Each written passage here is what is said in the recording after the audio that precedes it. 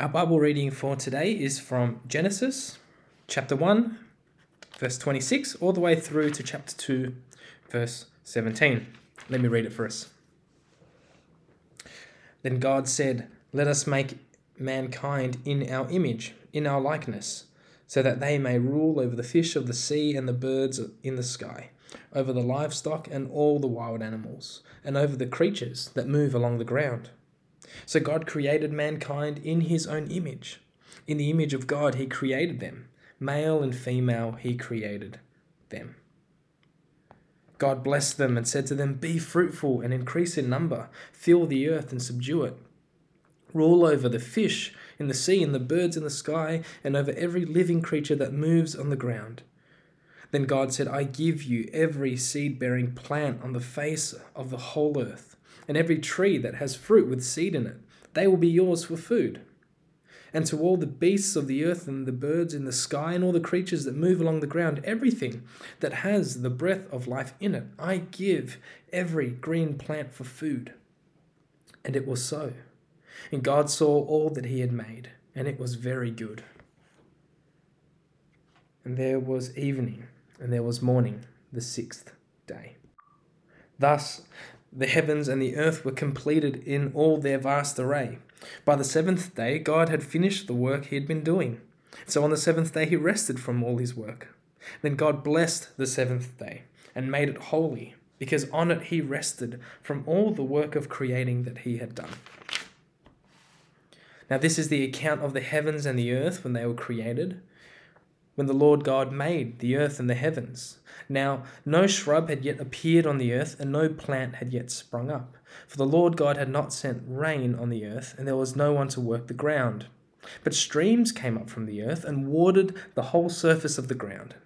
Then the Lord God formed a man from the dust of the ground, and breathed into his nostrils the breath of life, and the man became a living being. Now the Lord God had planted a garden in the east, in Eden, and there he put the man he had formed.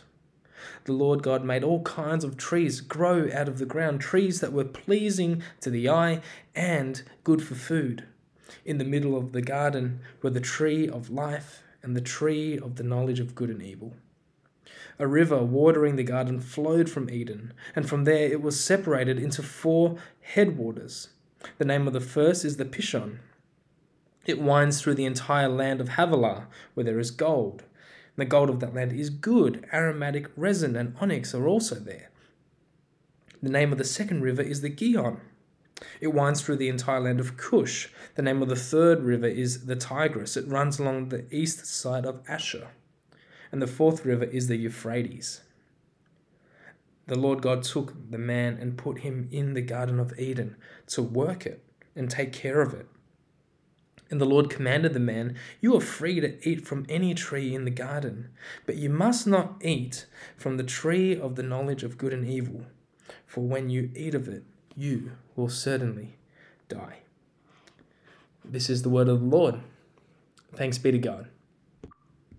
Now, there's this special kind of satisfaction that comes, I think, when we take the time to appreciate something that we have had a hand in making or cultivating. There's this wonderfully satisfying mix of tiredness and contentment that we can experience after a huge spring clean and everything is where it should be. Or that great feeling at the end of a huge project that's exceeded expectations.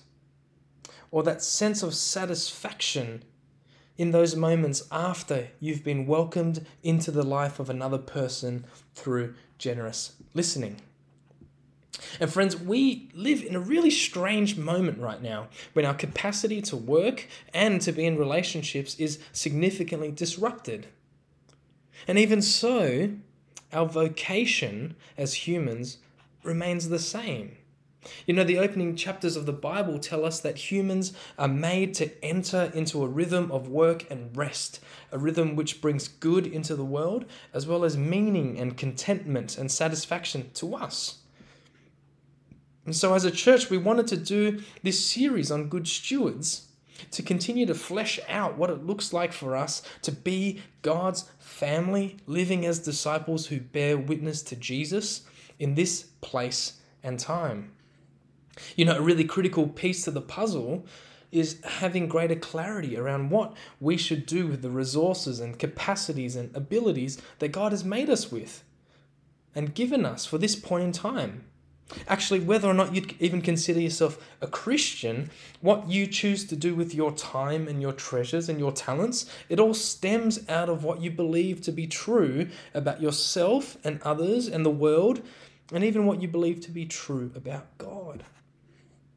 Genesis 1 and 2 makes the case that the role of humanity in the world is to be stewards of creation, using all of our time and talents and treasures to bring about the flourishing of all people and all things. So this afternoon, we'll look at these first 2 chapters of Genesis and we'll consider 3 things: the source of stewardship, the perspective of stewardship, and thirdly, the freedom of stewardship. The source, the perspective, and the freedom of stewardship. Let's get into the source. Now, the opening pages of the Bible give us the beginning of creation's story. We can think of the creation narratives of Genesis 1 and 2 as 2 perspectives of the same event. Genesis 1 gives us this broad bird's eye view of creation. It gives us a vision of the God who is creator, who speaks and it comes into being. He is powerful, he is authoritative, he is totally unlike his creation. But then Genesis 2 zooms in and gives us a glimpse of a God who is intricately involved in everything that he's made. God, the gardener, cultivates and orders and plants and waters creation. In Genesis 2:8, we see a God who forms humanity in the same way as a potter forms clay into a vessel of both beauty and function. You see, God is both the creator of Genesis 1 and the gardener of Genesis 2. He is both powerful and yet personal. He is both holy and near to us. And these accounts of creation were just as radical when they were first told as they are today in our cultural context. The creation stories of the ancient Near East largely told 2 narratives. The first was that creation was born out of cosmic strife between spiritual beings. And the second story, or the alternate story, was that the gods had created us purely to have their needs met. And to these 2 narratives, Genesis 1 and 2 counters by revealing that creation is actually born out of the divine will of a God who is at perfect peace in himself. He is unrivaled. His rule is uncontested. He is perfectly self-sustaining and without need in himself. The creation stories of the ancient Near East meant that humans were either the unfortunate byproducts of divine conflict or that we were created to be slaves to the divine. And instead of seeing humans this way, Genesis 1 and 2 tells us that our existence is not some meaningless mishap. It's not an existence meant for oppressive servitude. No, humans, and actually all creation, was made by God with good intents and purposes. In the time that Genesis was written in the ancient Near East, the only humans who would dare claim to bear the image of the gods were kings who claimed divine authority and function, and they oppressively wielded this power over their subjects to satisfy both the gods and also themselves. But over and against this claim to unique status that these kings made, Genesis 1 and 2 tells us that all humans were created in the image of God, formed with purpose and care. So humans weren't primarily created to somehow meet a need in God, but rather God himself, from the very beginning, feeds and nourishes humanity. God makes his image bearers with the intent that they would be stewards and partners in creating and caring for a world full of goodness.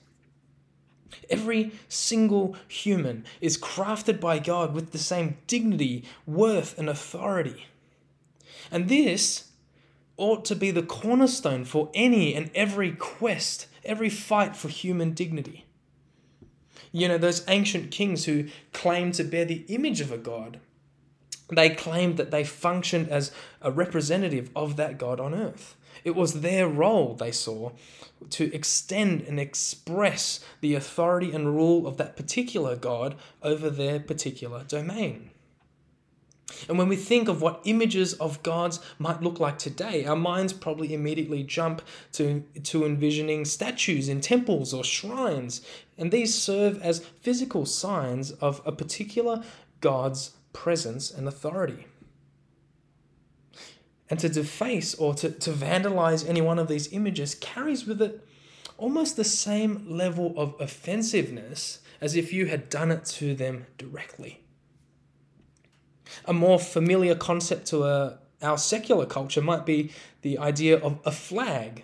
And flags mark the presence and the authority of their identified groups or powers. Think of what the act of burning any particular flag means. It effectively represents a direct assault on the authority and dignity of the people the flag represents. And like these images, humans as images of God were made to be representatives of God's presence and authority in creation.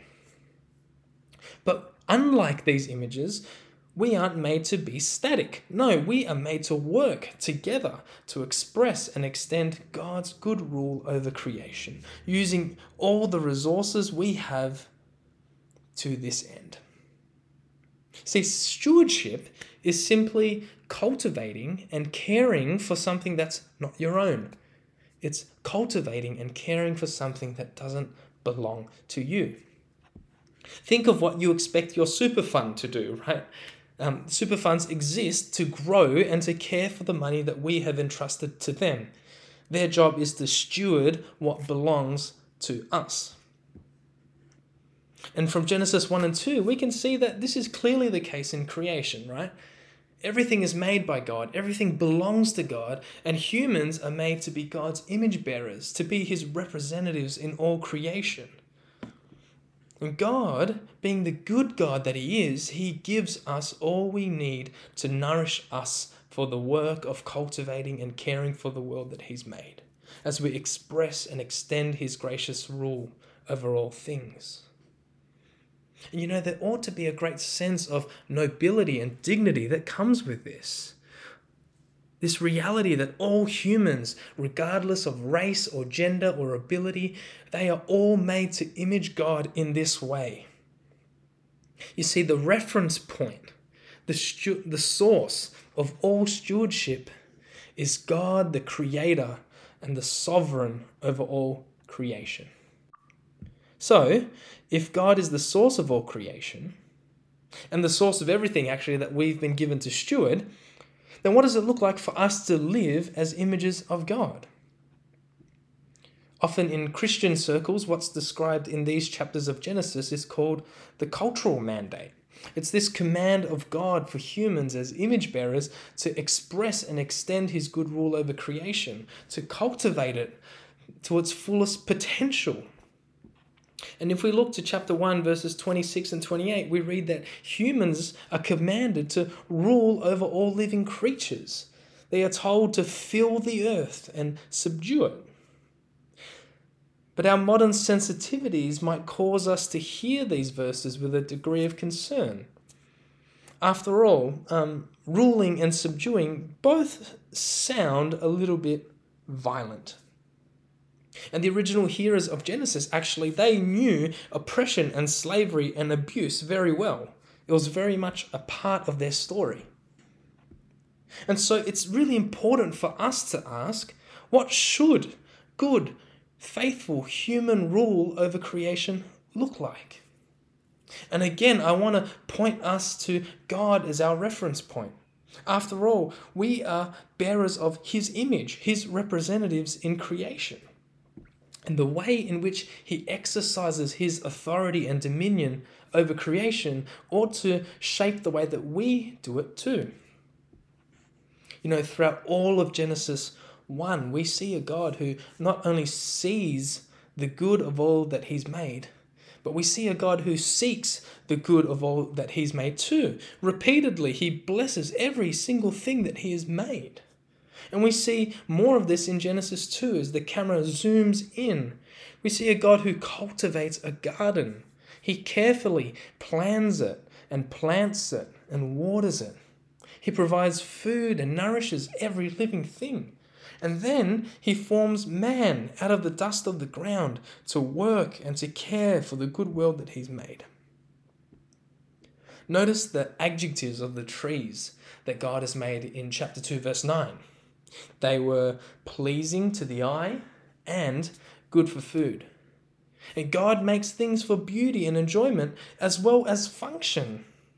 And so when we get to verse 15 in chapter 2, we're told that God puts the man in the garden that he planted to work it and to take care of it.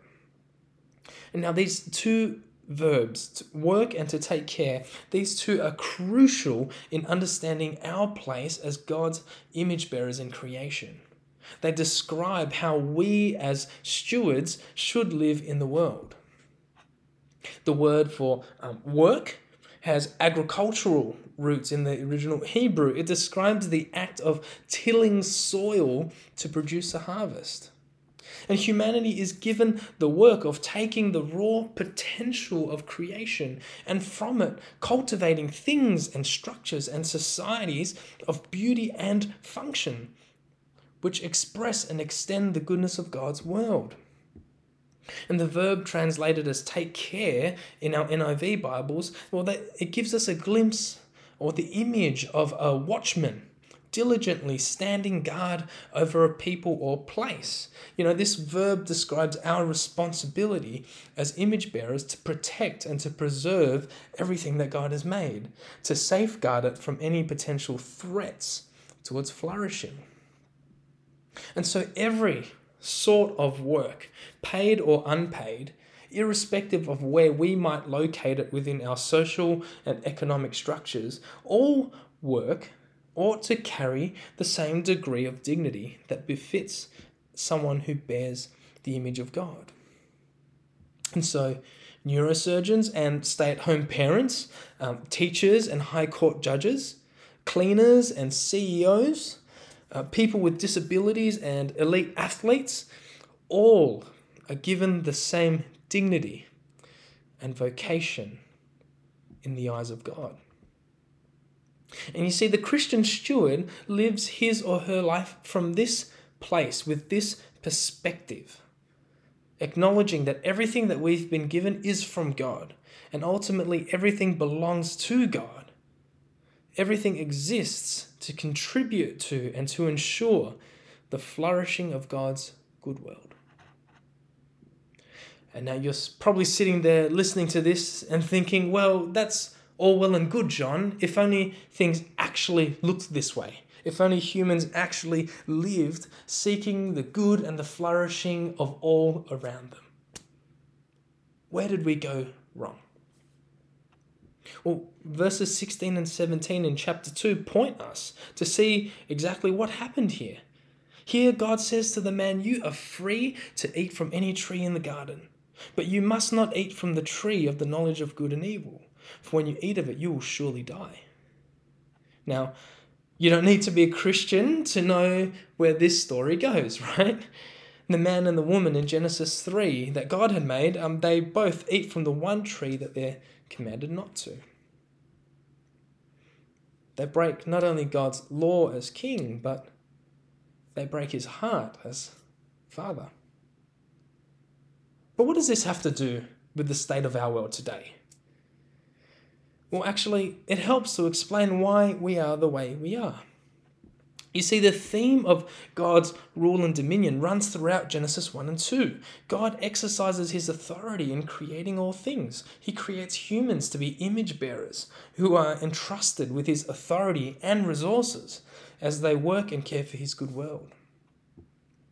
Now, if Genesis 1 and 2's claims about God are to be believed, if they're true, then Adam and Eve eating the fruit of the tree was committing rebellion against God's rightful and just rule over all things. They're also rebelling against the God who's only ever sought their good. But instead of God, they choose to place themselves on the throne and claim the kingdom as their own. And the lie from the serpent in Genesis 3 is the same lie that fuels our own rebellion today. It's this belief that God is holding out on us, that He's not going to give us what's best, and so we have to make sure that it happens for ourselves. And this rebellion, this sin, it turns us in on ourselves. We're no longer satisfied with being guardians. We want to be the definers of good and evil, especially when the things that we've built our identities upon are being threatened. And so we try to rule and subdue others by force. And we're no longer content to only be stewards. No, we want to own everything for ourselves, especially when life makes us feel as though all we have could be lost in a moment. And when we do this, when we live this way, as Paul says in Romans 1, we exchange the Creator for the created. And instead of using all that's given to us for the flourishing of our world, we hoard it for ourselves, telling ourselves that if I can just have this or be that, then everything in my life will be okay and good. But we taste this bitter fruit of deathliness all throughout the world, don't we? On a global scale, there are wars and ecological disaster, and there's poverty, and there's really oppressive and dehumanizing systems of work. In our interpersonal relationships, we taste this too, right? There are relational fractures, and there's bitterness and envy and even abuse. And internally, we taste this deathliness when we experience fear and anxiety and restlessness. These days we can barely even see and appreciate beauty without having to forcefully possess it for ourselves somehow. Our rebellion has made us enemies of God. But more than this, it's unknowingly enslaved us to a kingdom of death and deathliness. And when we find ourselves in this place, we don't just need to have our priorities reordered and just get back to doing the right thing. This isn't a case of, we need to spend less time at work and more time with things that are more important, like family. No, our need in this moment runs much deeper. We need to be saved from the kingdom of death. We need a savior. In Colossians 1, the Apostle Paul talks about Jesus being both the perfect image of the invisible God and the Savior that we so desperately need. From verse 15 in Colossians 1, he says this of Jesus: "The Son, Jesus, is the image of the invisible God, the firstborn over all creation. For in Him all things were created, things in heaven and on earth, visible and invisible, whether thrones or powers or rulers or authorities. All things were created through Him and for Him." Jesus, the second person of the triune God, He was there at creation. Through Him and for Him, all things were made. He is the God whose image we were made to faithfully bear. But our rejection and our rebellion of Him makes us His enemies. But Jesus not only embodied everything that we should be through His life, but also His perfect work brings peace and flourishing again into God's good world.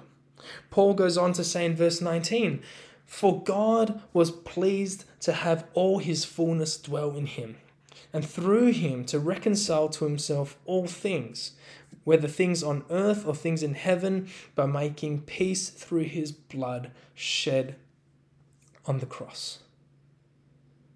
Friends, at the cross, Jesus, the perfect image of God, was defaced and dishonored. At the cross, the fullness of God, imaged and enfleshed in Jesus, was scourged beyond recognition. All so that rebels like us could be reconciled to the one whose image we were made to bear. And friends, when we can see and trust and know peace with God through the cross, then we can finally be free to live as stewards of all that God has made and given. So what does the cross have to do with how we live today? Well, the cross gives us peace with God. By the cross, we are reconciled with the King. Through the death and resurrection of Jesus, we are saved from the kingdom of death and brought into the kingdom of life by faith. And when we live under God's good kingly rule, when we live as reconciled image bearers, then the priority and the reference point of our lives is shifted, and God holds the greatest allegiance and affection of our lives. And so we are free to live acknowledging that God is the source of everything because He is the creator. And we also honor God as the owner of everything because He is King.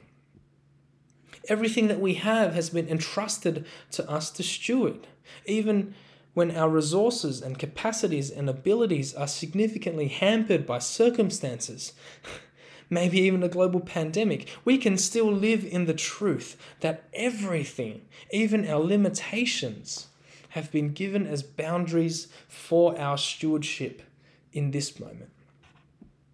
And you know, there's a freedom that comes from living in this truth. You know, in most of the world religions, there's this idea, this instinct that the road to freedom comes through distancing ourselves from material things. You know, have less or have nothing and remove suffering. Also, the thought goes. And minimalism is kind of a secular version of this, right? At its extreme, it's non-attachment as the road to a very particular enlightenment. But you know what? The Christian sees things differently. Because of the cross, we can be certain that God withholds nothing good from us. Everything that's been given to us has been given by a God who is good. And so stewards under God can trust that what they have, and even what they don't have, these things have nothing to do with their ultimate worth, because we all bear the same image and we're all reconciled by the same cross. And a reconciled steward doesn't remove every material attachment from their lives, but rather they are free to hold every ounce of energy, every minute of time, every relationship, every resource with an open hand, knowing that God is about the flourishing of all that He's made. And the good that is ours can never be taken away. And so as stewards, we are free to put our hands to the plow, using every skill and capacity and opportunity that we've been entrusted to express and extend God's good rule in creation. And this isn't limited to the realm of the workplace either.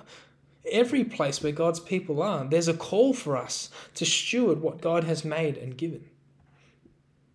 And the way in which humanity is brought into the flourishing of the kingdom is first by being saved into the kingdom. And so for followers of Jesus then, we ought to place a special emphasis on using all that we've been entrusted to extend God's kingdom by making Him known. You know, and when we can live this way, A.W. Tozer calls it the freedom of owning nothing.